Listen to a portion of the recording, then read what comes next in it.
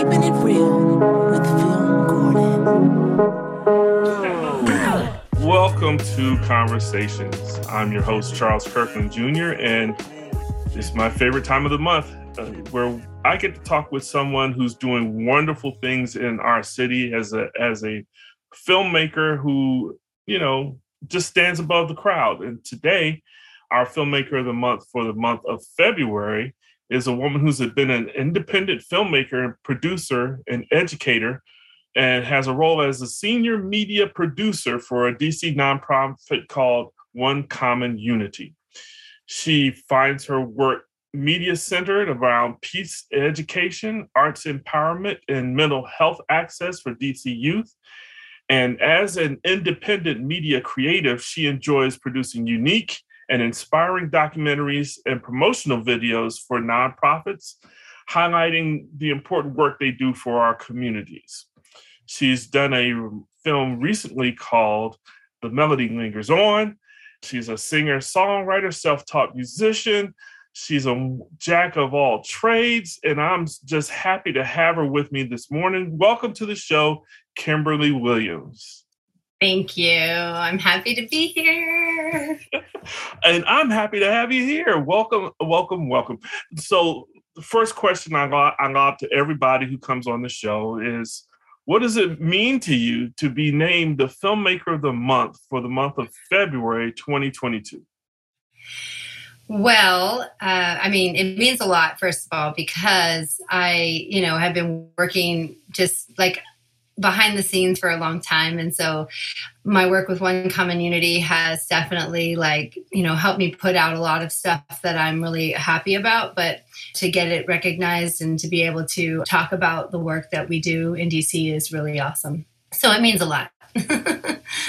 Well, you're not originally from this area. You're from the West Coast. What brought you out to Washington, D.C., the area?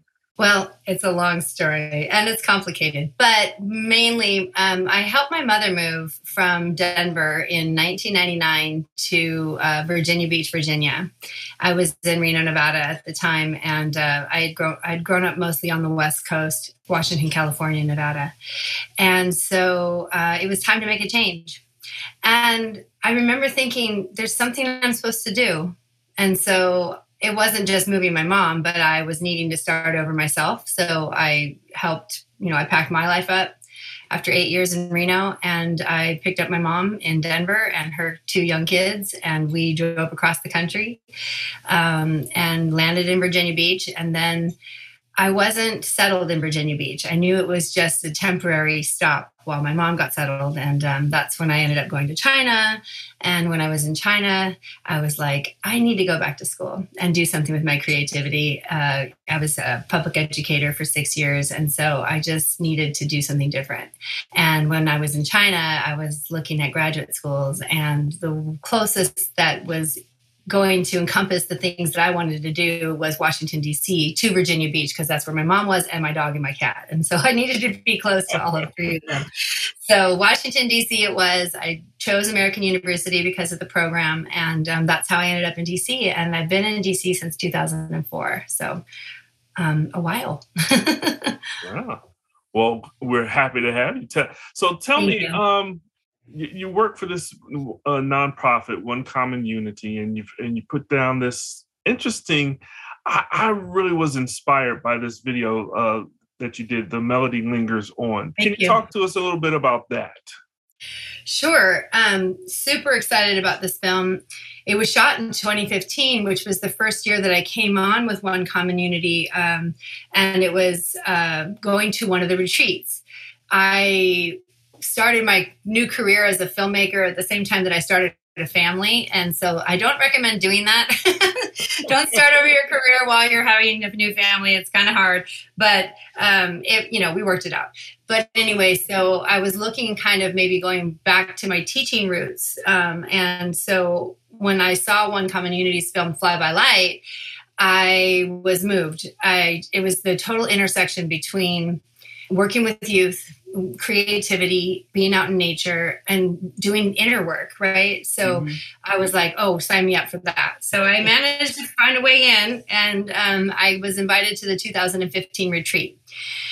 And it was the largest retreat that we'd had and have ever had. I think there was 80 plus people at this retreat, and it was at Catoctin National Park, and it was amazing. And at that retreat, I was just a dorm room mom. I wasn't a filmmaker. I came to, help move the program for the week along, and was in charge with another young woman named Anjali, who she and I were great dorm room moms together, and we loved the young ladies that we worked with.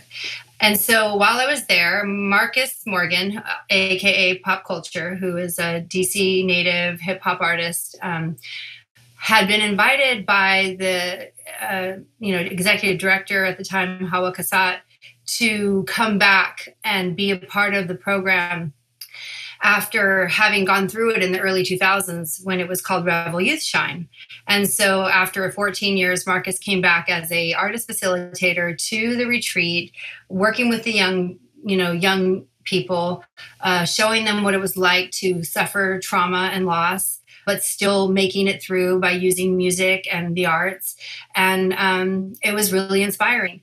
So somebody, or Hawa, had asked Kristen Adair, who was just starting out as filmmaking herself, to come and document that experience. And so that's what happened. While I was there for a whole week, I watched somebody else film this young man, Marcus, and his story and journey, and it was incredible. And in the back of my mind, I'm thinking, I need to help tell this story somehow. And it turned out Marcus had made this song called Unity, and he had donated it to One Community because it was the story of how it had helped him, And so I actually petitioned myself to be the director for his music video, and we did that in 2017.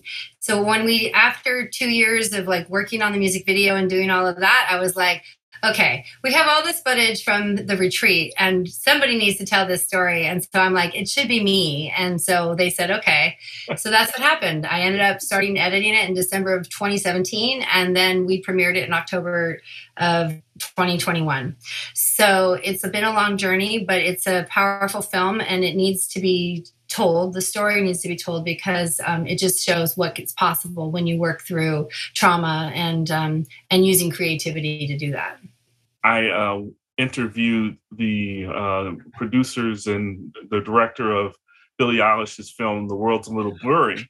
Oh, wow. And they kind of have the same kind of origin. They never knew who Billie Eilish was, that she was going to be what she was becoming, but they just were documenting, from her beginnings. Do you have it? I mean, is it possible that pop culture could be your Billie Eilish, and somewhere down the line you're producing a feature-length documentary about where he is? Do you think see maybe that could happen for you?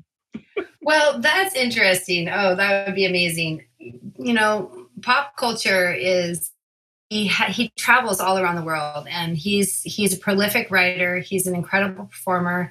He was down in Atlanta for a while, and so now he's back in DC, and we're actually looking at working with him again as a facilitator or as a mentor for writing music with youth and performance.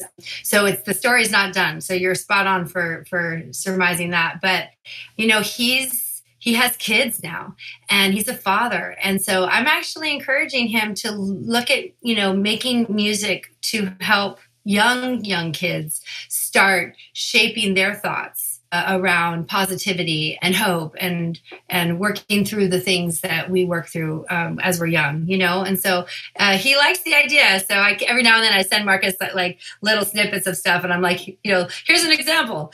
So I'm hoping that that's going to go somewhere. So the story's not over for sure. I'm hoping to work with him with some music coming up. Well, being a former musician, or I don't know if you're former or still current musician, I'm sure that there's a kindred spirit between the Absolutely. two of you as musicians. Yes, that's what I thought I was going to do. I picked up a guitar when I was around 24, and I taught myself how to play. And I mean, I'm a singer, so I grew up singing. I grew up harmonizing with my mom. I grew up writing songs, performing, choir, all of that. I played piano. I taught myself how to play piano. And so I was just always dabbling and working on my music. But when I was in Reno, I, was working at an amazing bar, I guess, but it's called the Blue Lamp, and it's closed now. But anyway, it was where all the young musicians were coming to play. And, I'm working behind the scenes doing my thing, but they're in the room. And I was just so inspired by all these young artists who were it ran the gamut, folk, punk, rock, rockabilly. So it was really, really fun. So I was like, that's what I'm going to do. I'm forget teaching. I'm just going to take a guitar and get on the road. I planned out my whole tour map. I started writing songs. I was going to do it all, but fear got in my way. And, I had something else to do. But anyway, so yes. And I know I sang in bands. When I moved to Virginia Beach, I wasn't done with my music. I got in another band in Virginia Beach. We played all around the area, but I had to say goodbye to that when I went to China. So I still write songs. I still sing. And actually what's covered up under here are crystal bowls, which are used for healing, deep tone and frequency aligns with the frequencies that we find in our bodies, and helps to tune our chakras and our mind. So I'm using music, and I'm exploring music for healing. And that's kind of where I'm going now with my own music. For those of you who watch the show regularly, they know that there's usually a bass that stands right next here. Awesome. The bass is out for repairs, so it's missing from my set as I usually have here. So I have a rich heritage with music as well from years and years playing in bands and stuff. So music is important, and I think it is one thing that communicates to each and every one of us, no matter where we are. Absolutely.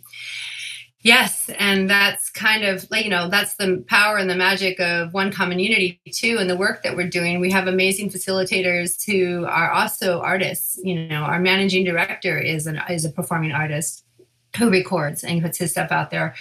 We have Princess Hip Hop Mama, Princess Best, who is also the Heal Assist. And she has a book called My Bars Heal Scars. And she uses her words to heal and help young women and men deal with whatever they're going through by putting it down on paper and learning how to, spit out rhymes. So it's really, really transformative and powerful to watch, especially watching them in action.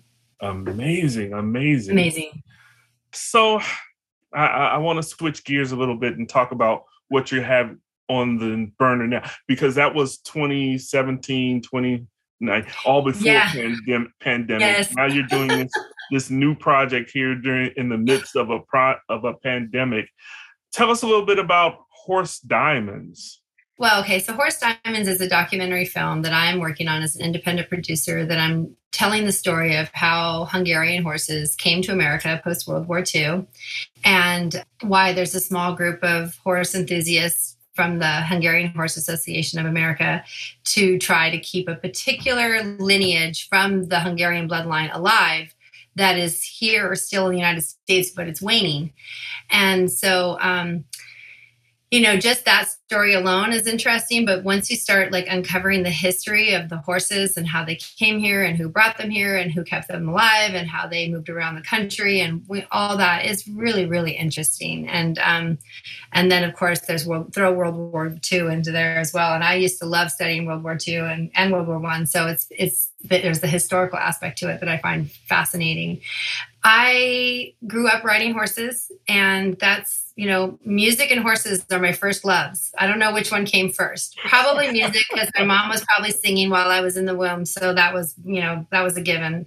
But I grew up on a farm, and we always had horses. And my dad would put me on horses before I could walk. And I just have this natural inclination towards them. And so up until I was 17, I would go to my cousin's horse farm and ride Hungarian horses. And she's a Hungarian horse breeder. And so the affinity for them came through her. Valerie Sievertson is her name, and she's a dear cousin of mine. She's actually my dad's cousin. So she's my first cousin once removed, or I'm her first cousin once removed because my dad is her first cousin. But she's like my third mom or my fourth mom, So I learned a lot from her, but I had to kind of say goodbye to it when I left to go to college. And now 30 years later, I'm coming back to horses. And what happened is the Hungarian Horse Association and Valerie, who's on the Hungarian Horse Association board, invited me to come to Hungary in 2019 to film their journey, to go and look for Hungarian stud that are in the line of the lineage that they want to, ship back to come and reinvigorate the bloodlines that are here in the United States. It's not an easy thing to do, and it's expensive, and it's a niche market. It's not like the thoroughbred racing or the Arabians or the quarter horses of America, but there is a love and affinity for the Hungarian horse because they're such a great horse. And they're beautiful. So I'm just I've been filming since 2019. I've been traveling around. Last summer, I took my family, my husband and my 2 kids. We got in the car and we drove 12,000 miles around the country, hitting some different Hungarian horse farms that are, part of the story. And I have a lot of footage to sort through. I have a lot, and I need to do it fast because none of it's up. And I keep telling everybody it's coming soon. But my work with One Common Unity is so important, and I'm a mom, and pandemic, and all of that. So it's really frustrating actually because I'm like, I want to do the thing that I want to be doing, but that's like a labor of love until I can raise the money to get it done. So, wow, a lot of questions. Just I'm glad that you. Because one of the questions I was going to say, how did you get into horses? But I'm glad you explained all of that. But the other question I have is, how did the pandemic affect your shooting schedule? I mean, I love a good road trip like anybody else does to get around and see the whole country. But how did the pandemic play into all of this for you? Wow. Well, I'll tell you what. We suffered, just like every other family in this city and country, maybe in the world, young kids. I have an 11-year-old and an 8-year-old.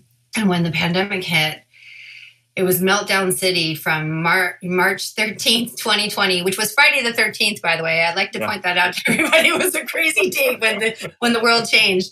And, we did the best we could. And so we did pretty good. But after that, I was like, I'm homeschooling my kids. I couldn't look at another year of stress like that between the two of them and working from home, myself. So it was a huge leap of faith, and it was really scary to make that decision, but I did it. But I had the confidence that I could do it because I'm an educator. But I grew my first degree and everything was in secondary education, but I taught K through 12. So I'm like, I can do it. I can teach my kids. It went okay, but again, I was kind of like, here, do this, here, do this, here, do this, and it was a little bit crazy. And we loved our school. Like, oh my gosh, it was heartbreaking to say goodbye. Like, it was horrible. Like, my girls were, I don't know, Inspired Teaching and Demonstration School is the school that they went to, and Elijah had been there since she was 3 years old, and so it was really hard. So we homeschooled from fall of 2020 to spring of 2021. And so that made it possible for me to put the kids in the car May 7th of 2021, and we drove for 3 months. And they homeschooled in the car across the country until the end of June. And we got back August 10th. And I thought, I have all this time to do all this stuff now, And actually my 8-year-old asked to go back to school. And so we decided to try a different school for a few different reasons. And it was a really hard decision, but it worked out. And my 11-year-old still wanted to be homeschooled. And so she's in the room next to me, and she's still homeschooled, but we found a great program and she loves it and she gets feedback. And it's not me trying to pretend like I can teach and work at the same time, which is impossible. And kudos to all the teachers out there who are doing the best that they can, because it's incredible. So the pandemic definitely rolled through our house in an incredible way. We actually got COVID in December of 2020. I got COVID.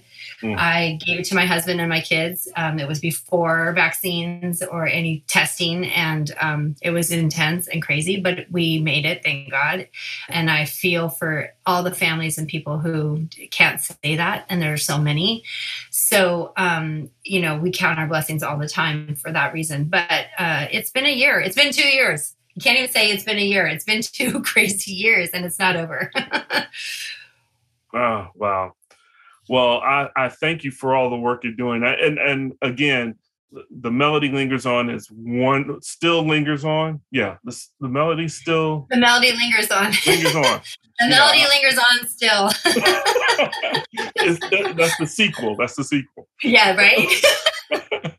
So it's excellent work. I can't wait to see Horse Diamonds, because I like horses too. Oh, do you ride? No. Are you? No. I like them. I feed them, but I've never ridden a horse. So. Oh, okay. I have a mission. My husband neither, and this is so funny because you mentioned music. Are you a Washingtonian? Are you from? Yes. Okay, so are you familiar? Do you ever remember Cafe Nima down on U Street? Did you ever visit that jazz bar? No. Well, he used to run Cafe Nima. It's no longer open, but it still has a following. Anyway, it was a great jazz bar where Howard University jazz students would come and play, and that's how I met him. But anyway, we love jazz and things like that. But he'd never been on a horse. So last summer on our trip, we went horseback riding on the beach where I'm from in Washington State, and I got him on a horse for the first time, and he loved it. So if I can get him on a horse, and he's 63, I will work on you too. Okay, I'll accept the challenge. Well, I'll keep you in the emails. I'll keep you on the emails so you can keep up to date with the Horse Diamonds project. Excellent. Thank you for coming. And thank you for the wonderful work. And thank you. I'll give you one last chance to give a shout out for anything that you're doing or anything that's coming up. If you want to say hello to all your One Common Unity family. Yeah, I know we don't ever get to see each other anymore. It's so sad. We are a growing organization, and I do want to say one thing. We are at the intersection of what we do, which is arts empowerment and working with youth and social emotional learning, and then also mental health access for youth and their families. And we're embedded in schools in the city. We're not in all the schools, but we are working with the DC government and the city to ramp up ability to provide mental health services for youth. So if anybody is looking for more information around that, they should go to our website at onecommonunity.org and find out more about how young people can get access to mental health services, and also the other things that we do, like retreats and arts performance and things like that. So One Common Unity. Thank you again, and thank you for the wonderful work. Thank you so much. I really enjoyed talking to you. All right. Have a good day. Bye.